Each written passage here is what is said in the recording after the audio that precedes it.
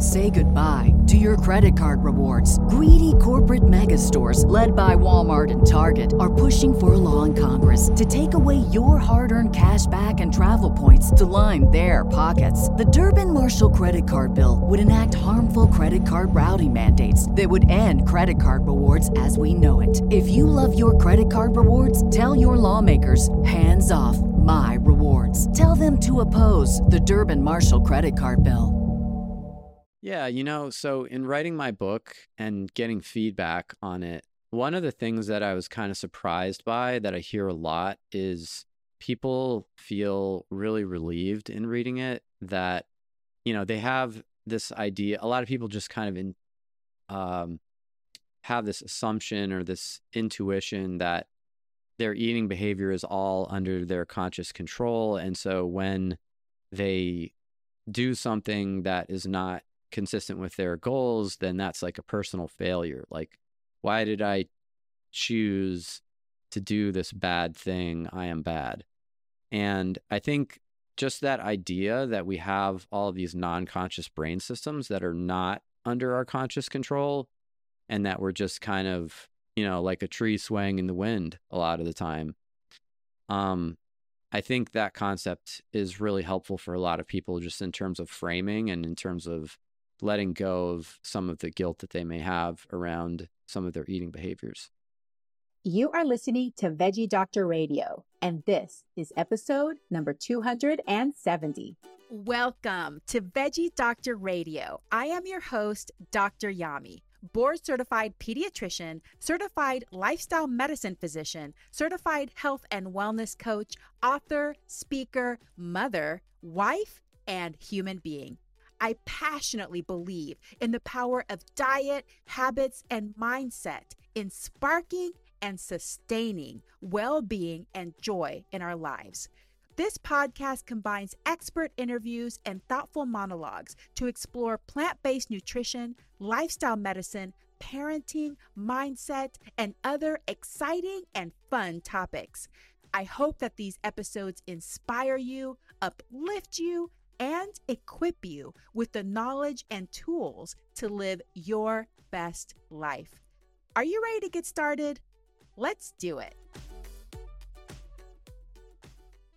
Hey, veggie lovers. Welcome back to Veggie Doctor Radio. Today, I have for you Dr. Stephan Guyenet. I do want to give a trigger warning. In this podcast episode, we are discussing body weight, weight loss, body composition changes, all of those kinds of topics. So if that's triggering for you, if you do not want to hear this information or feel like you're not in a safe space in your brain to hear this type of information, this episode is not for you.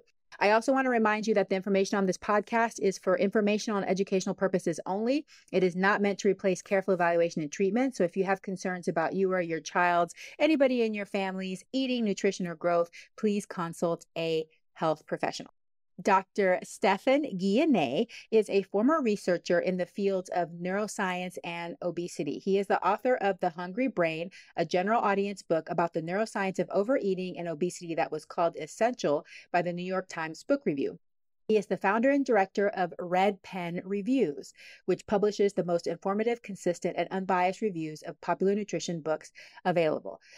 I have read his book a couple of times, and then I found out that he was doing the Red Pen Reviews, and I really wanted to have him on the podcast, especially coming off of the fasting series, to just talk about some general concepts when it comes to our food intake, and then also talk about his newest project, which I think is super exciting. So we talk about his background, how he became interested in the science of eating behavior. We talk about the definition of overeating. I don't think it's that cut and dry or straightforward. There are several different definitions of overeating. We talk about why humans overeat even when they don't really want to, what the role of the brain is in overeating, things that people misunderstand or oversimplify when it comes to overeating and or body size, our current environment here in the United States, our current food environment and how it affects us. And I ask him, is there hope? Is there hope for us in the future as we become even more saturated with hyper palatable, high calorie density foods all around us? We also talk about whether he thinks that mindfulness practices or intuitive eating make a big difference when it comes to our intake. And then we talk about the red pen reviews, what it is, who it's for, what the future of it is. So this is a really great episode. Obviously, he is a scientist and researcher, so it's just very informative. We try to stick to more general concepts and not get too much into the basic sciences of it. But if you're interested to learn more about that, definitely read his book. And also, he has a blog where it's very in depth on some of these topics, long articles, if you want to explore more of those. Veggie lovers, thank you so much for being here. Thank you for my veteran listeners coming week after week. I appreciate you. And to my new listeners, welcome. I so appreciate you being here. And I hope that you stick around. And I hope that all of you share episodes that you think may be helpful to other people. Let us welcome Dr. Stephan Guyenet. Dr. Stephan Guyenet, welcome to Veggie Doctor Radio. It's such a pleasure to have you today. Thanks for having me on, Dr. Yami. Well, this is super exciting. I read your book several years ago and read it again. And it's just such great information. And I was really pleased to know about your newest project and what you're doing. But before we get to that, I want to know more about your background. How and why did you become interested in the science of eating behavior? Yeah, so I've always been interested in fitness and nutrition, probably, for the same reasons that many of the people listening today are. Just want to, reduce my risk of diseases, reduce my risk of gaining weight, want to increase my performance and well-being. So I've always been interested in that kind of thing. And I've always been interested in neuroscience as well, because the brain is really one of the last great remaining scientific frontiers. We still have a lot that we could learn about the liver, but we understand it a lot more than we understand the brain. I mean, the brain really, probably there's more that we don't know than that we do know about the brain. And it's also the organ that more than any other makes us who we are as individuals and as a species. So it's a really interesting, complex challenge. So I've always been drawn to neuroscience, always been drawn to fitness, health, well-being. And I did my graduate work at the University of Washington on neurodegenerative disease, which is also an interest of mine. But during the course of that work, I was working on a disease that's rare called SCA7, and I kind of lost enthusiasm just because it is not a very impactful disease. And so I wanted to move into something that was more impactful. And I had the opportunity to, for my postdoc, join Mike Schwartz's lab, who studies the neuroscience of obesity. And that to me was a great opportunity because it brought together my interests in health and fitness, as well as my interests in neuroscience and my desire to work on something more impactful. Obviously, obesity is a very impactful condition, and, more and more so. And so that was a great move for me. And then once I started learning about it, I came to see that there was all this incredible information in the scientific community about obesity, connection between obesity and the brain, and it wasn't getting to the public. So basically, in the public sphere, you had all these theories about what caused obesity that were totally disconnected from the scientific evidence. And that became kind of a big source of frustration for me over time. And so I started communicating about it on my blog and doing interviews and things. And eventually, it made sense to write a book, just kind of to put everything together. And, it's writing about something, especially writing about something in a more comprehensive way, is a great way to increase your own understanding. And as part of writing the book, I spoke with many experts on the specific topics I was writing about. So it was really, partly an education for me. And so that's it. That's really the arc of my interest in this area. So when you first got into this field, it sounds like you were surprised about what evidence was there that people didn't know, that maybe you didn't know. But since being in that field, have there been things that have really challenged your beliefs about body size, about our behaviors when it comes to eating? Yeah, absolutely. I've had important beliefs of mine challenged many times, and it's always difficult, but you have to view it as a growth opportunity.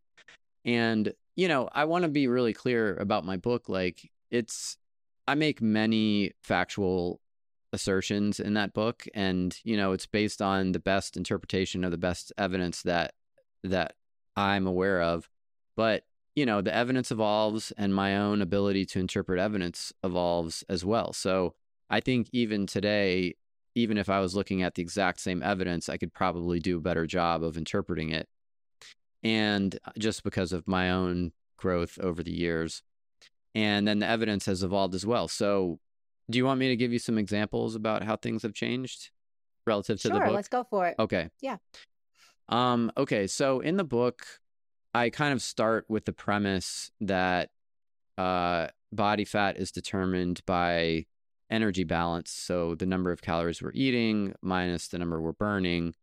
And that's still true, but on the energy expenditure side, the calories burned side, I really emphasized exercise as a way to increase calories burned. And now we have this new idea that has really, I would say, it may have originated before my book, but it really kind of came to prominence after my book, which is this idea that exercise in the long run doesn't actually increase our calorie expenditure as much as we initially thought. And so basically what was the case was everybody was assuming that if you burn 2,000 calories a day and then you add 500 calories of exercise on top of that every day, then you're going to be burning 2,500 calories a day forever. And that doesn't appear to be how it works. You'll end up burning more like 2,200 calories a day because your body cuts back on calorie expenditure from other things. So you're still burning those calories in exercise, but over time, your body kind of ramps things down in other areas, which, by the way, may be a good thing. So I'm not saying that's bad, but it certainly limits the relevance of exercise to energy balance. And we see in trials, weight loss trials, diet tends to be more effective. If we do diet alone interventions, they seem to be more effective than exercise alone interventions for reducing weight, even if the calorie deficit target is the same in both situations.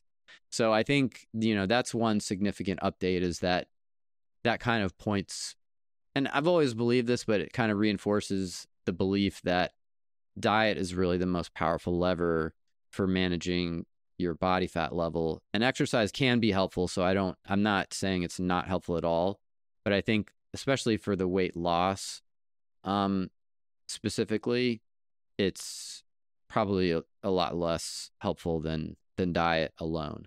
And I think that challenges the beliefs of a lot of people, because that's what we've been told for such a long time. I mean, I am a child of the 80s, and I remember just the exercise need, all these different devices, all these different things. And so I think we've believed for a long time, you just need to move more, you just need to exercise more. And then when they're making these comparisons and even looking at the Hadza people and, reading that book, Burn, by Dr. Herman Poncer, and then seeing that not only that, but that humans are so amazing that we become more metabolically efficient over time, especially women. Oh my gosh, so frustrating, like we're the ones carrying the babies and breastfeeding and becoming more metabolically efficient when we walk long distances. So basically we're superhuman, but it doesn't help whenever you're looking to change body composition and you're thinking of it in absolute terms, because it just doesn't work like that for the human body. Yeah, and just to add a little point that I think is really important to make sure people understand is nothing has changed about the impact of exercise on health and the impact of exercise on physical function and well-being. So exercise, in my view, and I think this is the general consensus, that it's extremely important for health and well-being and physical function and healthy aging. So I'm talking specifically about its relevance to loss of body fat here.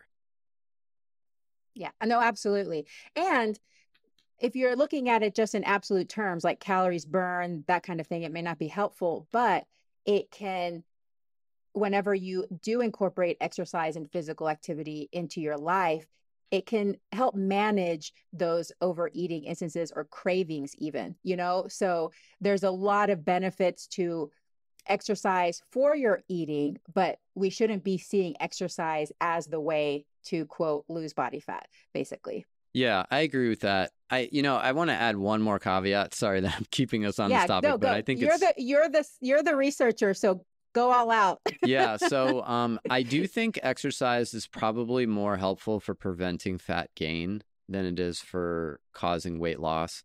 And you see this in the rodent studies.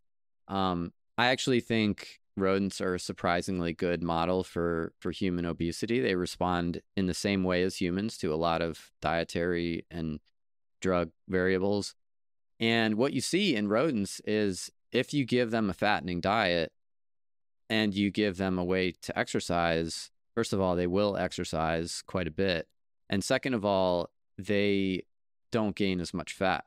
And so either, there's the fat that occurs rapidly on a fattening diet, and it doesn't prevent it, but it reduces it.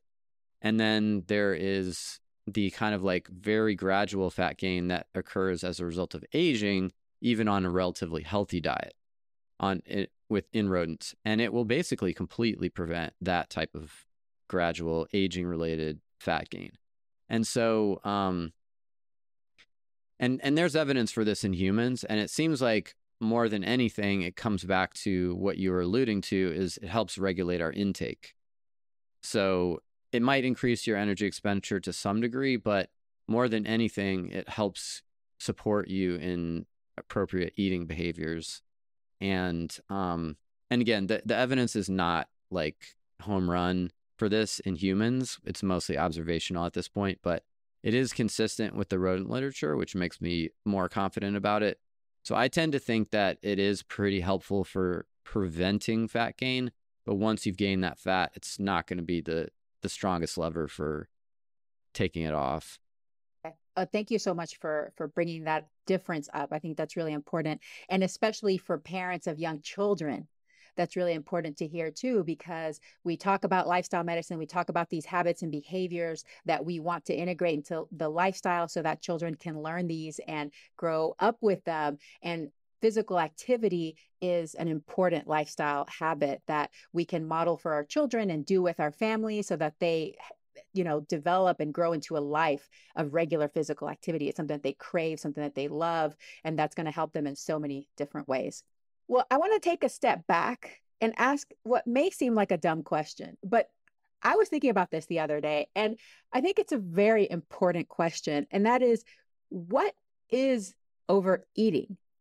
Because, we can define it in lots of different ways, not just in quantity of food, like sheer volume, calorie content of food, but also time frame. Is it truly just in 24 hours? Like we always think of things in 24 hours, right? But time is an artificial construct. So like really, what is the simplest way to understand what true overeating is? Yeah, so I think it could be defined in different ways that could all be valid. So I don't think there is like one definition that's right and all the other ones are wrong.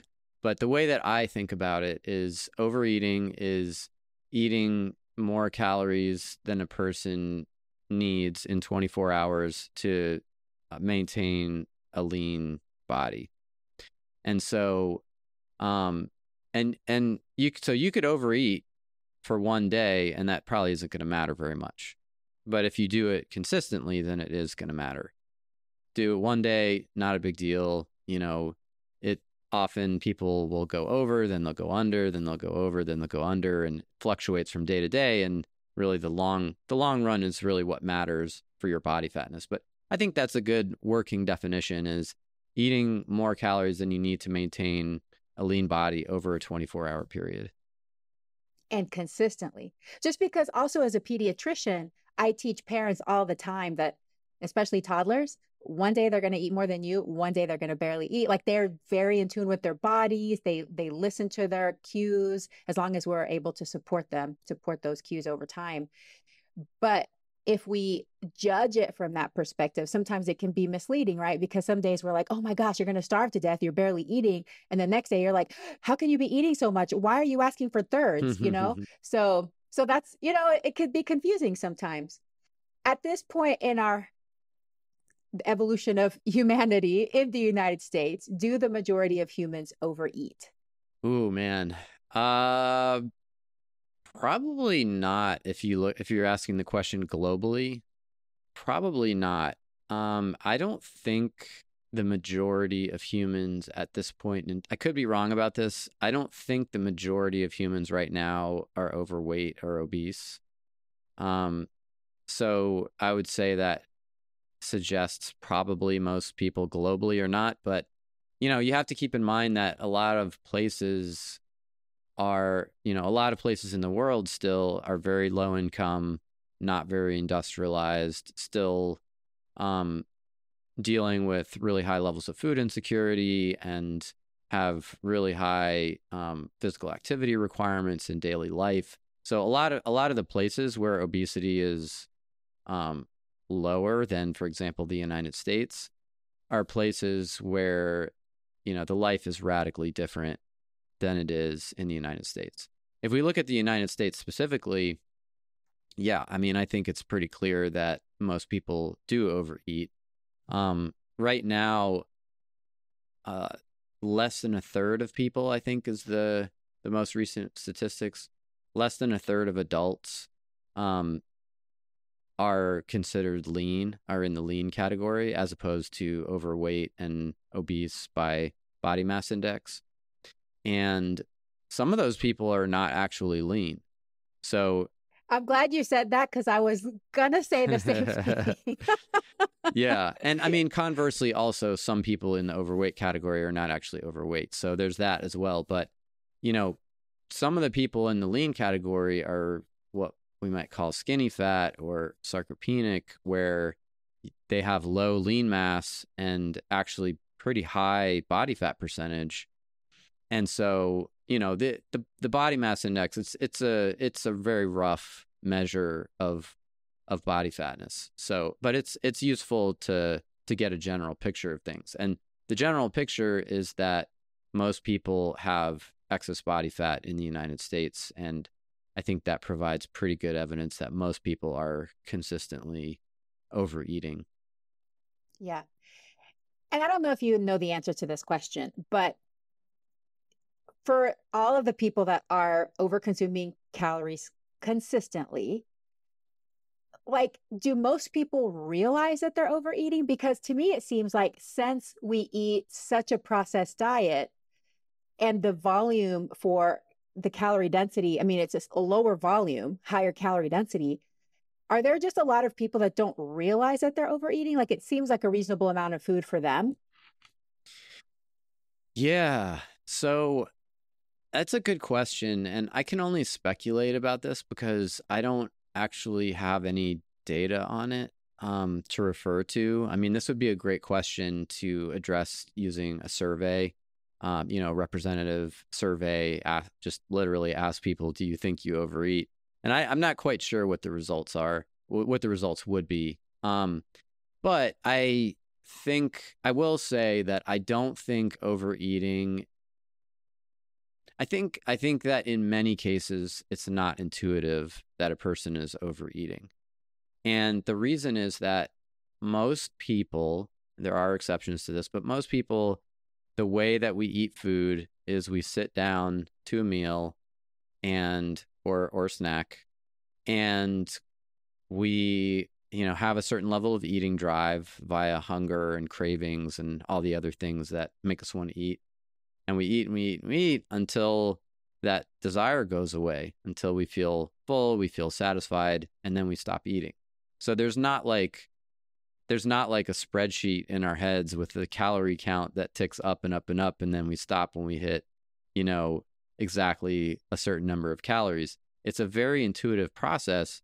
And most people, they're not stopping when they're like about to explode. They're just stopping when they feel satisfied. And so it's not necessarily intuitive that you just overate.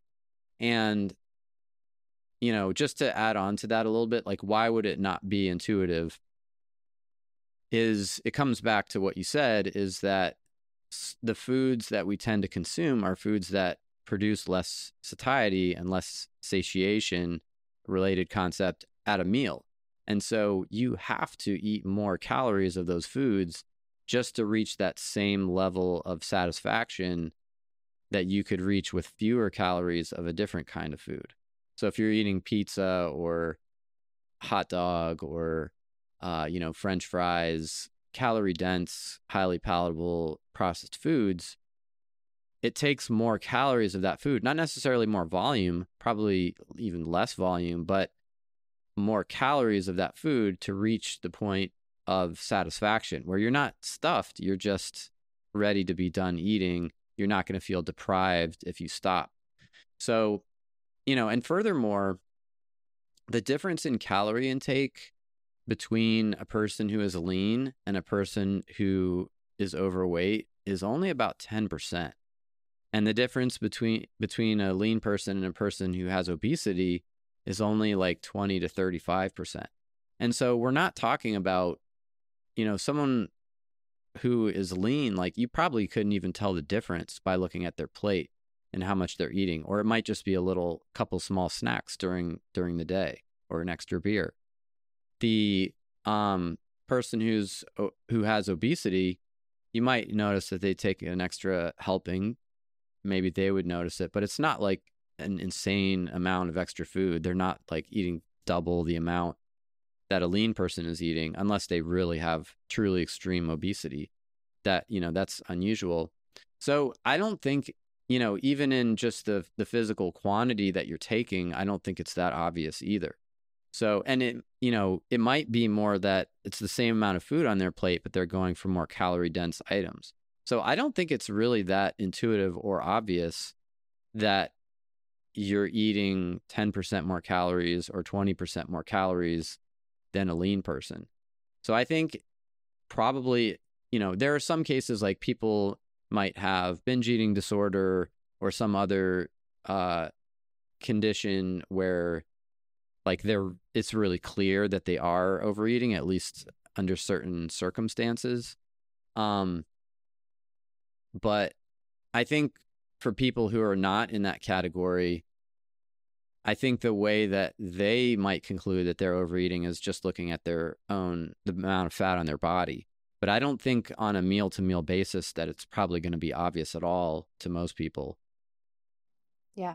Well, I appreciate you just thinking through that a little bit, but it is fascinating because I think a lot of us think, especially because there's a lot of people that put blame on people that have larger bodies and say it's personal responsibility. It's all your fault. You just need to eat less, move more. And I think in their heads, they're also blowing out of proportion, thinking, you're just eating these 10,000 calories a day, and what you're saying is, no, it's actually a smaller difference. But probably what's also important about that is that it's a consistent small difference over time. But I did have one thought, because we always are looking at ways to, eat less, lose weight, those kinds of things. But what's really fascinating and interesting is looking at studies where they purposely try to make people gain weight. And I just know from my experience, because I have a history of disordered eating and definitely binge eating disorder. And I'll tell you that my weight stays very stable. And that to me only recently has become very fascinating, that my body, even if I go through periods where I'm super stressed and I'm overeating a lot and binge eating, it'll eventually be like, okay, we're done. And it just like slides me right back down. And the same thing happens if I purposely try to lose body fat. I might get to a certain point where it feels pretty easy. And after that, my body's like, yeah, we're done. We're going to slide right back up. And I stay like literally within a 10-pound weight, like my entire life since I've been in high school. And only recently have I thought, wow, that's actually really fascinating, because I've always focused on losing weight my whole life, but I've never realized that my body's also keeping me from gaining a huge amount of weight too and staying there. It'll come right back down naturally. So I think that's another fascinating thing to think about, is all of these mechanisms that help regulate body weight. But maybe you could just talk about some of the basics of why do we overeat, even if we really don't want to? I think most people, if you ask them, do you want to overeat? They're probably going to say, yeah, no, I don't really want to overeat. We talked about ultra processed foods, but what are some other reasons? And now for a very important message. Hey, Mama, if you are feeling frustrated about mealtime battles, worried that your child isn't eating enough or eating enough vegetables, afraid that your child is going to get some awful deficiency or disease because of the lack of diversity in their diet, I wrote a book that might be for you. A Parent's Guide to Intuitive Eating: How to Raise Kids Who Love to Eat Healthy is available in paperback, ebook, and audiobook through all major online booksellers. Did you know that most children are born with the innate ability to eat the appropriate amount of food to satisfy their hunger and support appropriate growth? Despite this, parents are still anxious and confused about how much and what to feed their children. In addition, many children are labeled as picky eaters or develop behaviors such as hiding and sneaking food. There's also a growing epidemic of dieting behaviors and eating disorders beginning at alarmingly young ages.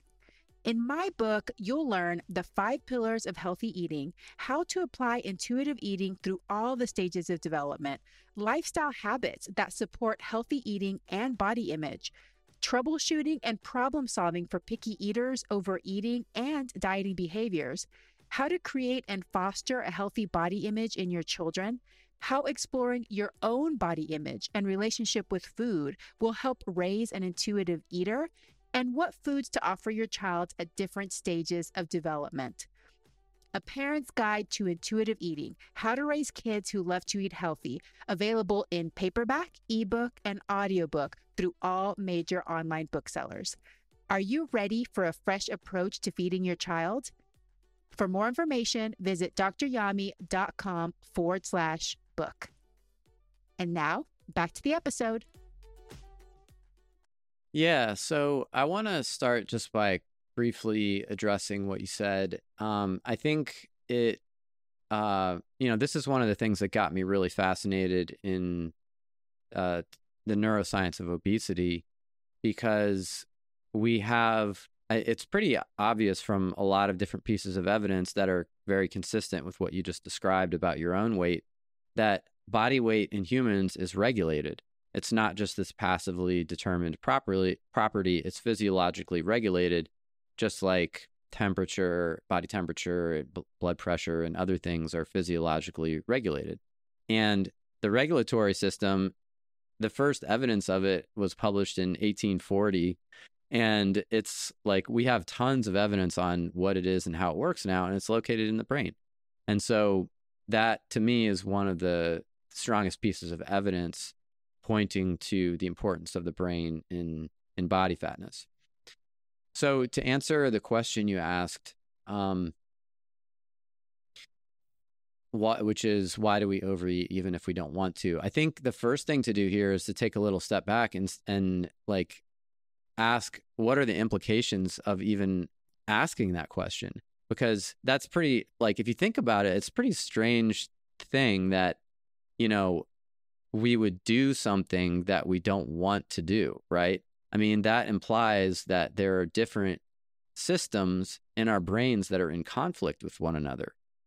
There's a system, there's a rational, conscious part of us that wants to be lean and wants to eat healthy foods, wants to, live a long time and be healthy and is, persuaded by logic. And then there's another part of us that doesn't want to do those things. It wants to eat really unhealthy food. It wants to eat as much of it as possible. And it's really, really persuasive. It's really like forceful, and it's hard to resist those urges. And so I think that right there, just the implications of that question really almost answers itself, is that we have these non-conscious brain regions, that these non-conscious brain systems that evolved in a very different context than the one that we're living in today. We don't have direct control over these brain systems, but they are generating motivations, urges, like hunger, like cravings, things like that, that we're not in control of, but we have to experience those and manage them or struggle with them or give in to them or whatever. And those brain systems in general are pushing us toward a higher calorie intake and higher intake of calorie dense, highly processed foods. And just because of the ancestral environment that we evolved in, and the fact that those foods are the most concentrated in the nutrients that our brains care about because of natural selection. And so that's really the big picture, is we have brains that have all of these, non-conscious systems that evolved in that ancestral context and push us to overconsume certain nutrients because that was actually beneficial to have those motivations in the ancestral environment. And one thing that's interesting to me to think about too is just volume.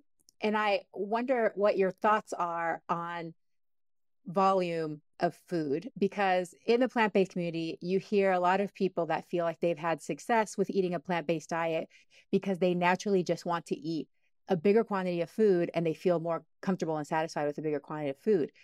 Do you feel like that's something that's just inbred into humans, because in the past we were eating such a large amount of low calorie density, very fibrous, roots and berries and whatever? Or is that more of a learned behavior or just individual genetic differences? I mean, what are your thoughts on that? Yeah. So, in general, I think that, I think the problem people are trying to solve by eating lower calorie density, higher volume food is, how can I eat the amount of calories that I want to eat? So like, how can I not overeat, but still feel satisfied? At Parker, our purpose is simple.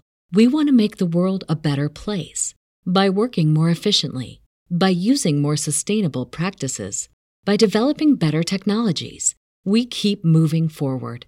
With each new idea, innovation, and partnership, we're one step closer to fulfilling our purpose every single day. To find out more, visit parker.com/purpose. Parker, engineering your success.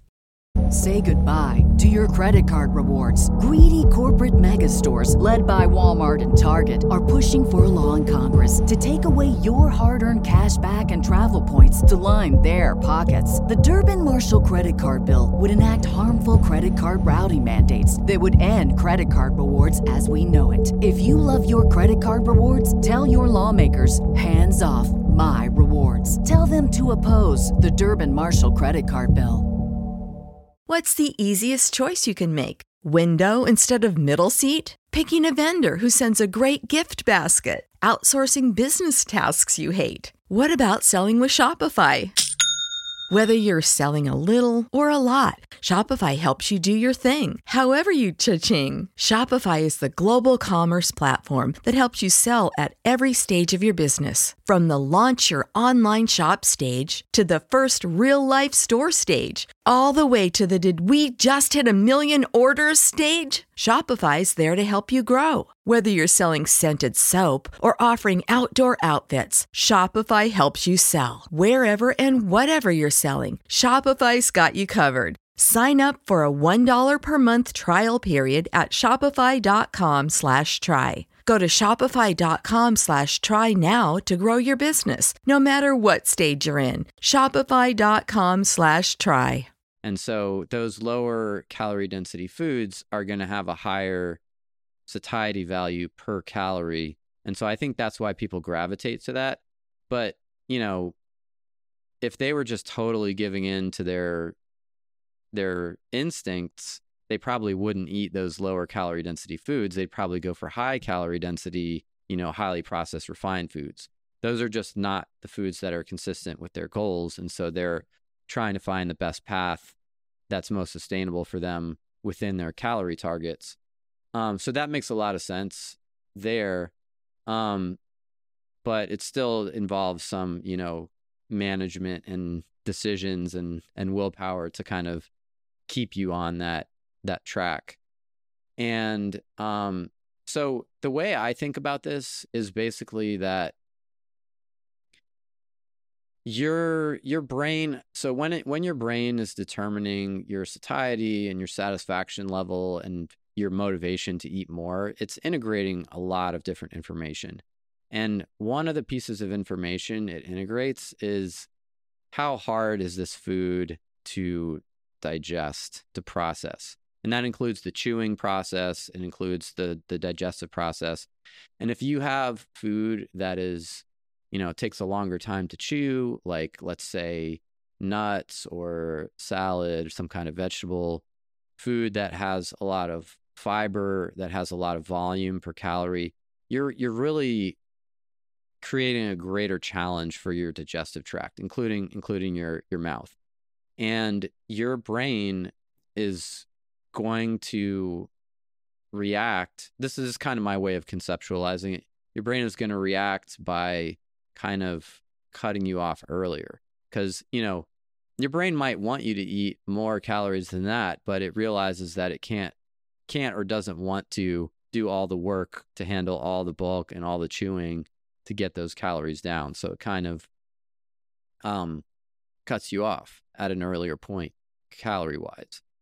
So that's kind of how I think about it, because anything that you do that challenges the digestive tract more, whether it's higher bulk, higher fiber, longer, harder to chew, compounds that might not taste good and interfere with digestive process, like bitter, things that might taste bitter, which often signal digestive inhibitors. All those things are going to reduce intake. They're so-called phagoinhibitory is how the animal researchers would conceptualize those. So those are things that inhibit eating. Phagostimulatory are properties that stimulate eating. That's super interesting. What have you seen as what most people are thinking, maybe when they're misunderstanding or oversimplifying overeating or body size? I know we mentioned it earlier that a lot of people are kind of thinking, wow, this person that has this large body size is eating a ton more calories. What are some other ways that we oversimplify this very complex topic of our, eating intake, our food intake? Yeah, I mean, I think one of the biggest ones is assuming that our body fatness is all about our willpower and voluntary choices, and not considering all these non-conscious influences that I wouldn't say they control our behavior, but they strongly suggest what our behavior should be. And if you don't take the suggestion, you're gonna have a struggle on your hands. And so that, that's really the main thesis of my book, is that if we are just focusing on these conscious processes, like how, counting calories and counting energy expenditure and trying to, do it kind of the spreadsheet way of intake minus expenditure. Not to say that can't be helpful. That can be helpful sometimes. But when you do that and just try to ignore these other influences on your eating behavior, you're really ignoring the most powerful determinants of your eating behavior. And so, just to give you an example, in the United States, each year, 2/3 of people with obesity engage in some kind of weight loss effort, some kind of deliberate weight loss effort. And these people, you look at the diets that are typical, and they're trying every diet under the sun, and they're not going back to lean. And so you see, I think that just kind of emphasizes the challenge of it. Like, I think a lot of people who are lean, they don't understand that most people with obesity are actually trying to not have obesity and not succeeding. So it's not a question of they just don't care or, they're lazy. Like, they're trying and they're not getting to where they want to get. So I think, again, that really emphasizes that it's not just about making deliberate, conscious decisions and having willpower, because if it was, I don't think there would be a lot of obesity in the United States. It would be a lot easier than it is to lose weight and to keep it off. So this primitive part of our brain that evolved in a time when food was scarce, when calories were scarce, it wants us to seek out foods that are high in energy density because that signifies survival. That's going to help us get to that next stage of having a baby and passing on our DNA, which is ultimately what we want to do, even though maybe it's not consciously. But back then, we didn't have like hamburger trees and pizza bushes and, ice cream ponds. This world sounds amazing to me, by the way, that I'm creating in my fantasy right now. But that's what we have now, right? I mean, like literally within a block, there's so many fast food restaurants. It's so easy to just drive through. Actually, you know what the easiest thing ever now is getting on your phone when you're on the couch and ordering your food. Like you only have to take like 5 steps. You don't have to get in the car anymore. I mean, so talk a little bit about that and how that's really kind of hijacked these systems that were meant to help us survive, but now it's leading to another problem. Yeah, absolutely. So, we have the ancestral context where food is a lot of work to get. If you're a hunter-gatherer, your full-time job is getting food, basically. I mean, there's some other things you have to do as well, but most of your time you're spending trying to get food. And it's a high work, high skill profession. And so you have, if you're an animal living in that environment, you have to have strong motivational drives to motivate you to do all that work all the time. And you also have to have drives that point you to the most efficient sources of the nutrients that you need to survive and reproduce. And so over the course of, hundreds of millions of years, even long before humans existed, we developed these brain systems that are hardwired to seek certain types of nutrients. And most of those nutrients are the ones that supply calories and also learn over time with experience which foods are the best sources of those. So we have this dopamine reinforcement system, and this is, again, hundreds of millions of years old. We share it with lampreys and hagfish, which are our most distant vertebrate ancestors.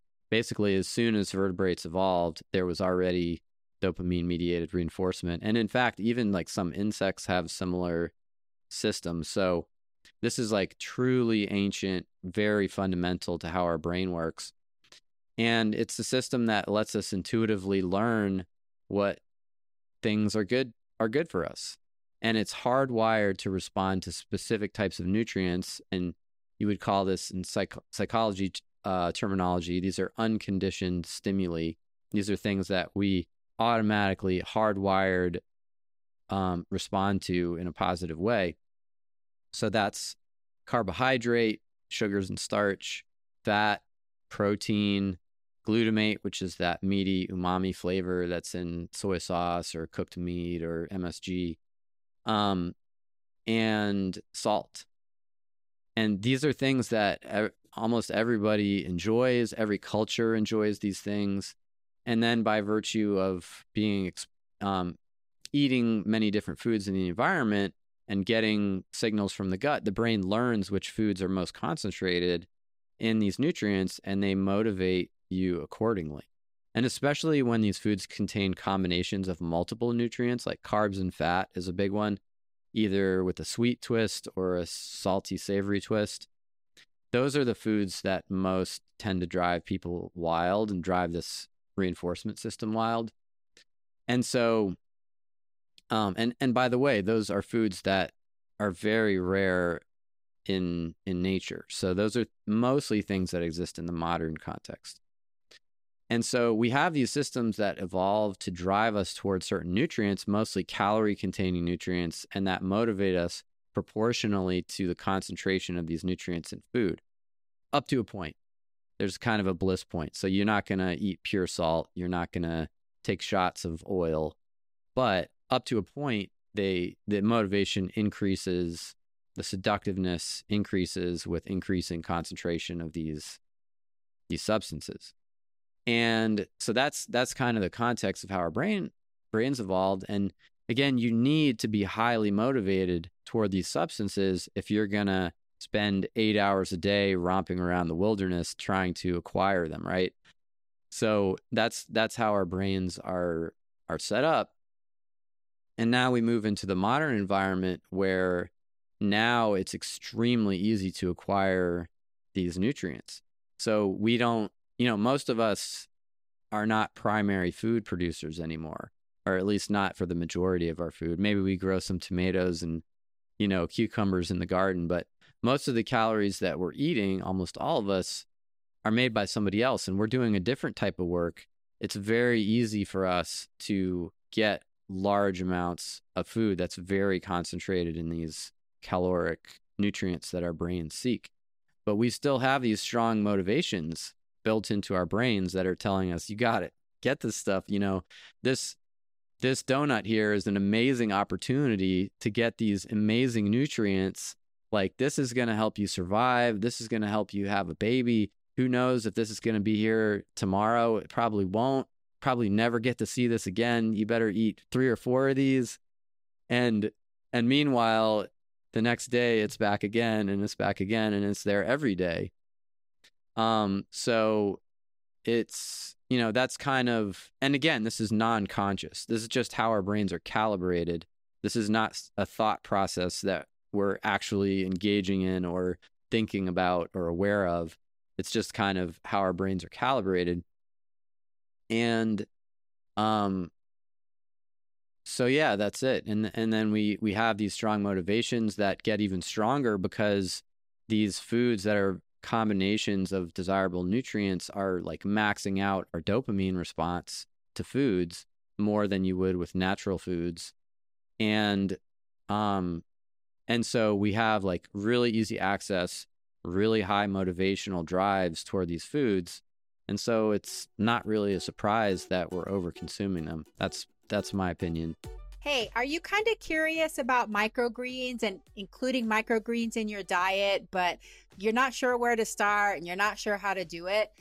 I love my Hamama microgreen grower. It's so easy. It's so convenient. So this is how it works. Basically, they send you the kit and it has this little seed quilt, okay? And then you soak the seed quilt in the water, and in a few days, you see your tiny little baby sprouts growing. And a few days after that, you can start eating them. And it's so fun. And you can tell them that you're eating them. And they're really happy that you're eating them. And your body's really happy that you're eating them. But here's the best part, because I've told y'all before, I'm lazy. So I don't want to have to use any mental energy that I don't need to. And they send you seed quilts every month. So you don't run out. You can change what seed quilts you want to try. So here's some examples of some of the seed quilts they have. Hearty broccoli, refreshing cabbage, energizing kale, spicy daikon radish, super salad mix. You can even get wheatgrass. You can get culinary cilantro, or even hot wasabi mustard. So there's lots to choose from. They have different flavors. They're so cute and they're health promoting. So you can get a good dose of antioxidants and it's really beautiful. I also use them for garnish when I'm making soups and salads and different bowls. You can impress your guests, but like I said, it's going to be low energy cost on your part, and it's actually not that expensive either. The other thing that I use from Hamama is a green onion growing kit, which is really cool because it can decrease your food waste. So you buy the green onions, and then the little part that has the root, the white part at the bottom, you stick it in these little holes, and then you just put the water in there and it grows, and then you can keep eating the same green onions. You just go with your little scissors and you chop it off and you put it into your food. So if you want to give it a try, you've been curious about microgreens and different ways that you can grow your own food, check out Hamama. You can find it in my show notes for a link to get 15% off, or you can go to dryami.com/shop so that you can find the link and get 15% off your first order. Happy growing! Do you love Veggie Doctor Radio, but you're sick of listening to ads? join the Planscription. The Planscription is a monthly membership where you have access to ad-free episodes of Veggie Doctor Radio every week. But that's not all. You also have access to a monthly live Q&A with me and a monthly live book club. You'll also get access to writings and musings and free giveaways. It is such a great deal. Right now, it's only $5 a month to join the Planscription. If you want to join, go to planscription.substack.com or go to the show notes to follow the link. Join the Planscription today and join me in this plantastic community. So given all of that and understanding how we're hardwired and our current environment that's only getting more saturated with ultra-processed foods, I mean, are we doomed? Is there any hope? What is your perspective on our future as a species here? Oh, man. Yeah. So I think I really like to divide this up into the question on a societal level and then the question on the individual level. And I'll start with the individual level because I think that's a more kind of hopeful picture. I think on an individual level, there is a lot that motivated, conscientious people can do to manage their body fatness. And generally eating a lower calorie density, less refined diet, eating a diet that, the flip side of that is avoiding calorie dense, ultra processed, highly palatable foods. You don't have to avoid all of them, but just kind of not making that the focus of your diet like most people do. And limiting snacking, I think, is helpful too. I think a lot of people consume more calories than they realize between meals. And actually, if you look at the data on the things that correlate with the U.S. obesity epidemic, so the steep rise in obesity that happened in the 80s, 90s, and is kind of still ongoing. One of the biggest changes you see is an increase in between meal eating occasions. And that includes sugar sweetened beverages, by the way. So it's not necessarily all solid foods, but people started consuming a lot more calories between meals. And the increase there is actually single-handedly sufficient to explain the rise in obesity. So I think that's another thing to think about. But yeah, I think there's the food itself that we tend to focus on, but I think the food environment is also really important.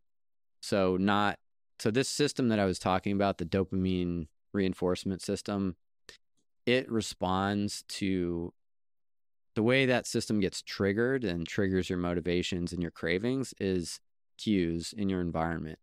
So you see the donuts, you smell the brownies in the oven, you walk by the, pizza place where you've had pizza a bunch of times, you're with a certain friend group where you always have a drink. That's kind of like how that system works. It gets triggered by cues that predict the receipt of that reward. And so I think having a food environment that doesn't offer you those sensory cues throughout the day is a helpful way to eat less between meals. So, I don't remember what your question was. Did I answer it? Yeah. No, yeah. Well, and I think, were you going to say something about society at large? Oh, yeah. Thank you. What are some of your thoughts there? Yeah. So okay. Yeah. So on the individual level, I think that there is a lot that people can do. And I do think that diet and lifestyle really are impactful of body fatness. So I have a fair amount of hope about that, particularly for preventing the development of obesity in the first place. On a societal level, I am less hopeful and more skeptical. And the reason is, if you look at the increase in calorie intake since before the obesity epidemic, we're eating 250 plus more calories per day on average than we used to in the United States. So our calorie intake has gone up by like 10%. And that's a huge amount. And that's not evenly distributed either. It's, some people probably their calorie intake hasn't changed relative to what it would have been in the 70s, whereas the people who now have obesity, their calorie intake probably has gone up by a lot more than that. And so these are really large differences on a population level. And we're not going to reduce that back down to 1960s levels by the little half-hearted efforts that we're doing on a country level today. Like, we're not really doing a whole lot to prevent that right now. And I don't believe it's going to make a dent. And I think that if we did want to make a dent, it is theoretically possible. I think there are things we could do as a society, but I don't think that they're going to be palatable to the U.S. public. I don't think they're going to be palatable to politicians, because they're going to involve some pretty heavy-handed regulation of what we eat and what our food environment is like. And I don't think people want that. So I'm pretty skeptical on a societal level. Like, I don't think everybody's going to wake up tomorrow and start, dedicating themselves to a healthy diet and lifestyle. I don't think that's realistic. I think most people's diets are simply a product of their environment and their upbringing. And unless we radically change those, it's not going to change. I think only the people who are really engaged and motivated are going to be the ones who really change their diet and environment. And that's always going to be a small subset of the population. So for me, most of my hope on a societal level is going toward the technological solutions. So, for example, these new weight loss drugs that have been developed, semaglutide, tirzepatide, there are many others in the drug development pipeline. And these drugs, they just, in the average person, they cause a lot more weight loss than any kind of diet. They seem safe, they seem effective. And so, to me, if we're going to address this at a societal level, I don't think like government regulation of our diet and lifestyle is ever going to get us there. I think we're going to need technological solutions. Yeah. And it's because those drugs are impacting our motivation to eat, right? So we're eating less because we have less desire for those foods, which a lot of us wish we could just have a switch like that. Like, how can I just want less donuts? Yeah. So, that's a hard one. Absolutely. And I think it's worth stating that these drugs, they act in the brain. The ones that are really effective, they act in the brain on parts of the brain that are known to be involved in regulation of eating behavior and body fatness. So that's another piece of evidence that these systems are really important. Well, thank you for that. I appreciate your thoughts on that because it is a difficult topic. Really quick, I'd love to hear your thoughts on mindfulness and intuitive eating in the context of learning not to overeat, specifically hyperpalatable food. Do you think that that's a possible thing? Like, is it possible that integrating like our frontal lobe, this more conscious process, can help influence that primitive brain when we are eating a Twinkie, or is that not really compatible? I mean, my perspective is basically show me the evidence that it works. I know that those types of diet approaches have not been, at least the last time I looked into it, have not been shown to be very effective for weight loss. So from that perspective, I'm not that enthusiastic about them.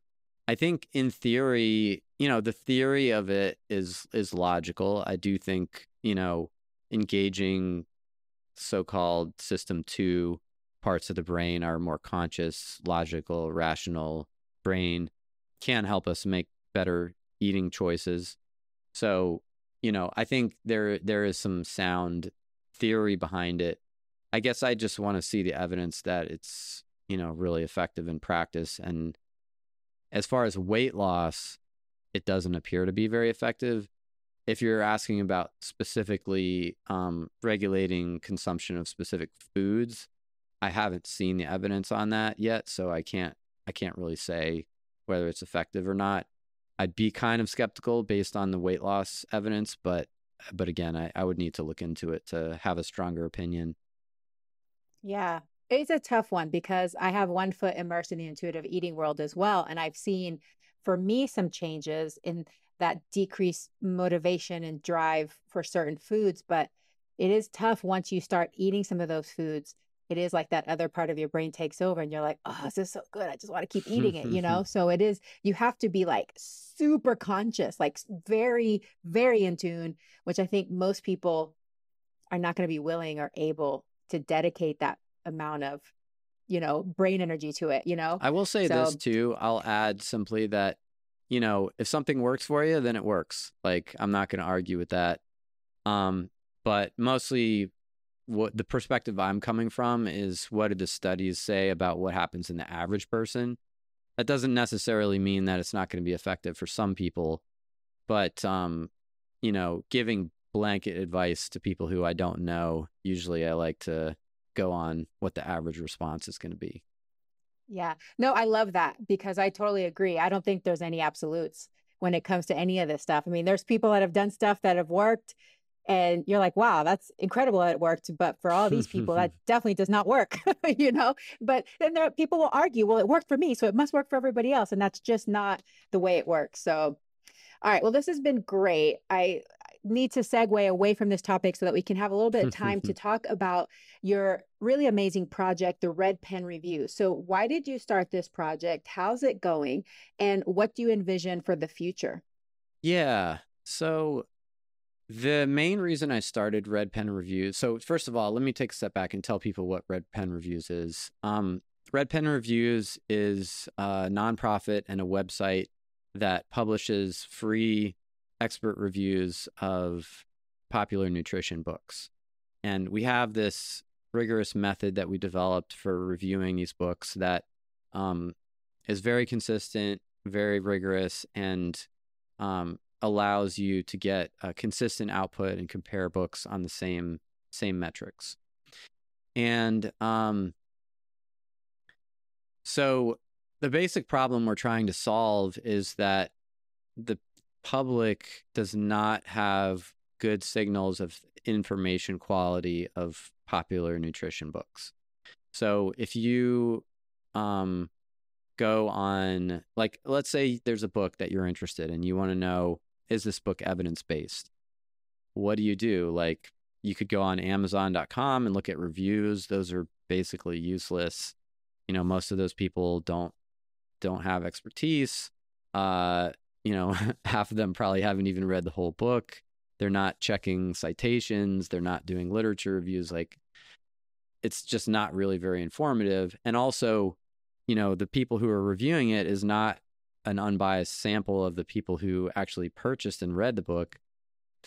And then you can look at reviews, you know, maybe if you're lucky, there are reviews in major media, maybe New York Times, Atlantic, something like that. But usually those reviews are not done by experts either. Sometimes they are, usually not. Usually they're done by a journalist who doesn't have expertise in the area. Again, they're usually not checking references in the books. They're not doing scientific literature searches to see if the claims in the book are making sense with the broader evidence. And so what do you do if you're a consumer, you're not an expert, and you want to know whether this book is evidence-based or not? You don't really have anywhere to go. And so, you know, in part because of this, you have this environment where books with really low evidence quality have proliferated because there's essentially no accountability. There's no one looking over the shoulder and saying, okay, this is a good argument, that's a bad argument, etc.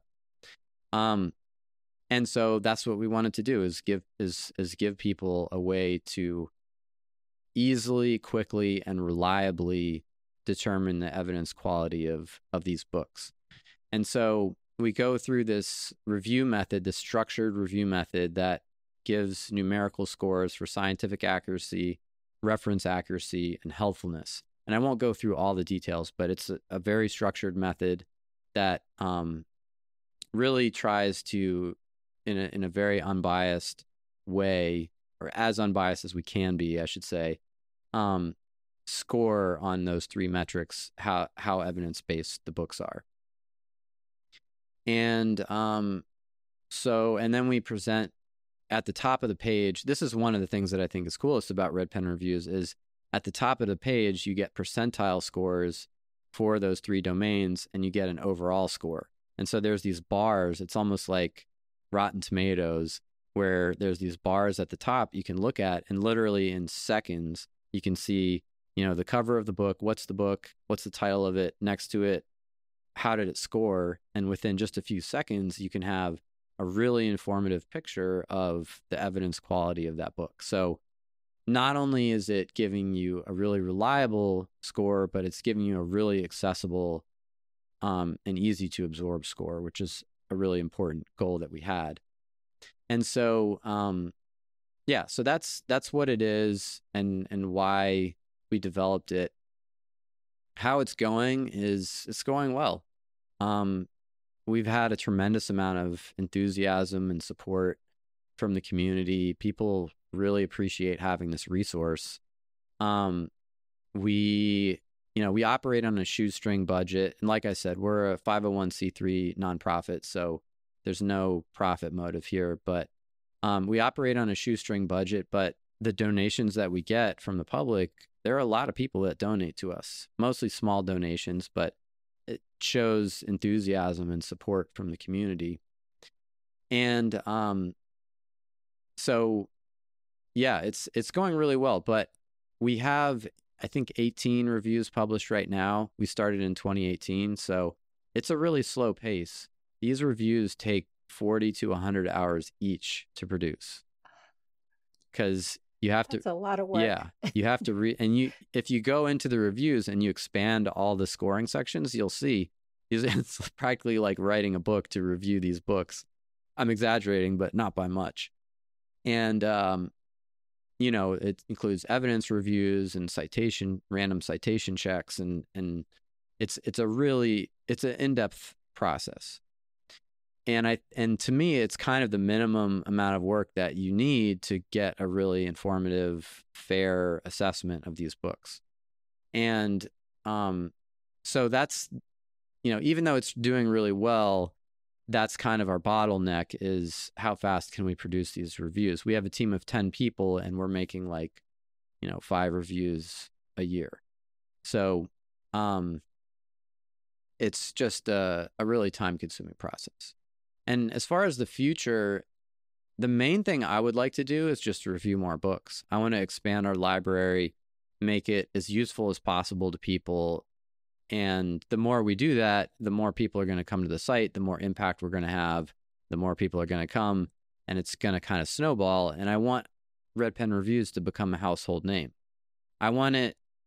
Eventually, I want us to be able to review books faster, maybe even have reviews come out at the time of publication, if we can make that happen, and have it be the default place that people go if they want to evaluate the evidence quality of a book. So that's what I would like Red Pen Reviews to be. And I think, we're on our way there, but it's a slow process, baby steps. Yeah, no, that's exactly what I was thinking, is how cool would it be if you're able to review the book before it's even published? I think that could be helpful too, for authors as well, because, you've published the book, I've published a book as well, and publishers have a different motivation, right? And so even if you're a scientist or you're somebody that you really want to stay true to the essence of things, publishers are like, people don't want to hear that, let's word it this way or do it this way. And you're just kind of like, huh?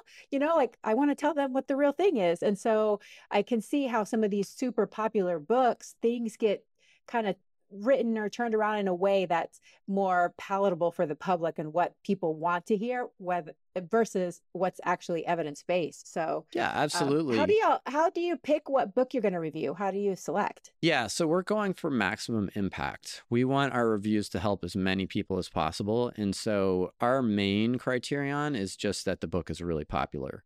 Yeah. And like the bestseller list. Yes. Things that are trending. Yes. Yeah. And we do have some other criteria. So,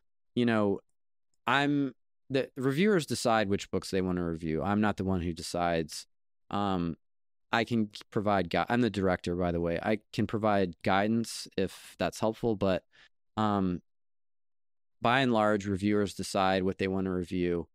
And so there can be other considerations, like what book is interesting to them personally.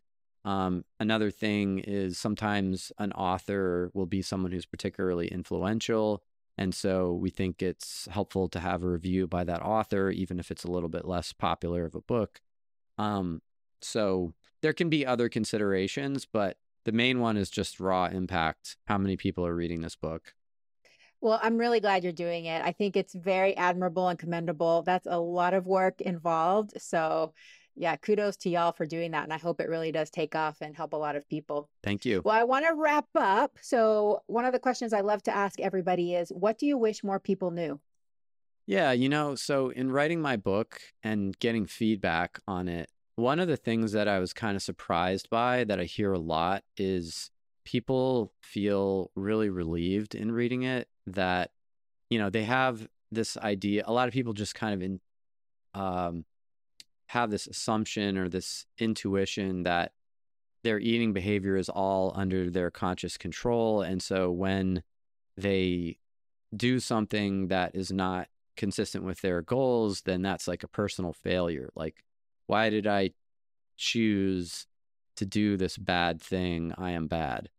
And I think just that idea that we have all of these non-conscious brain systems that are not under our conscious control, and that we're just kind of, like a tree swaying in the wind a lot of the time. I think that concept is really helpful for a lot of people, just in terms of framing and in terms of letting go of some of the guilt that they may have around some of their eating behaviors.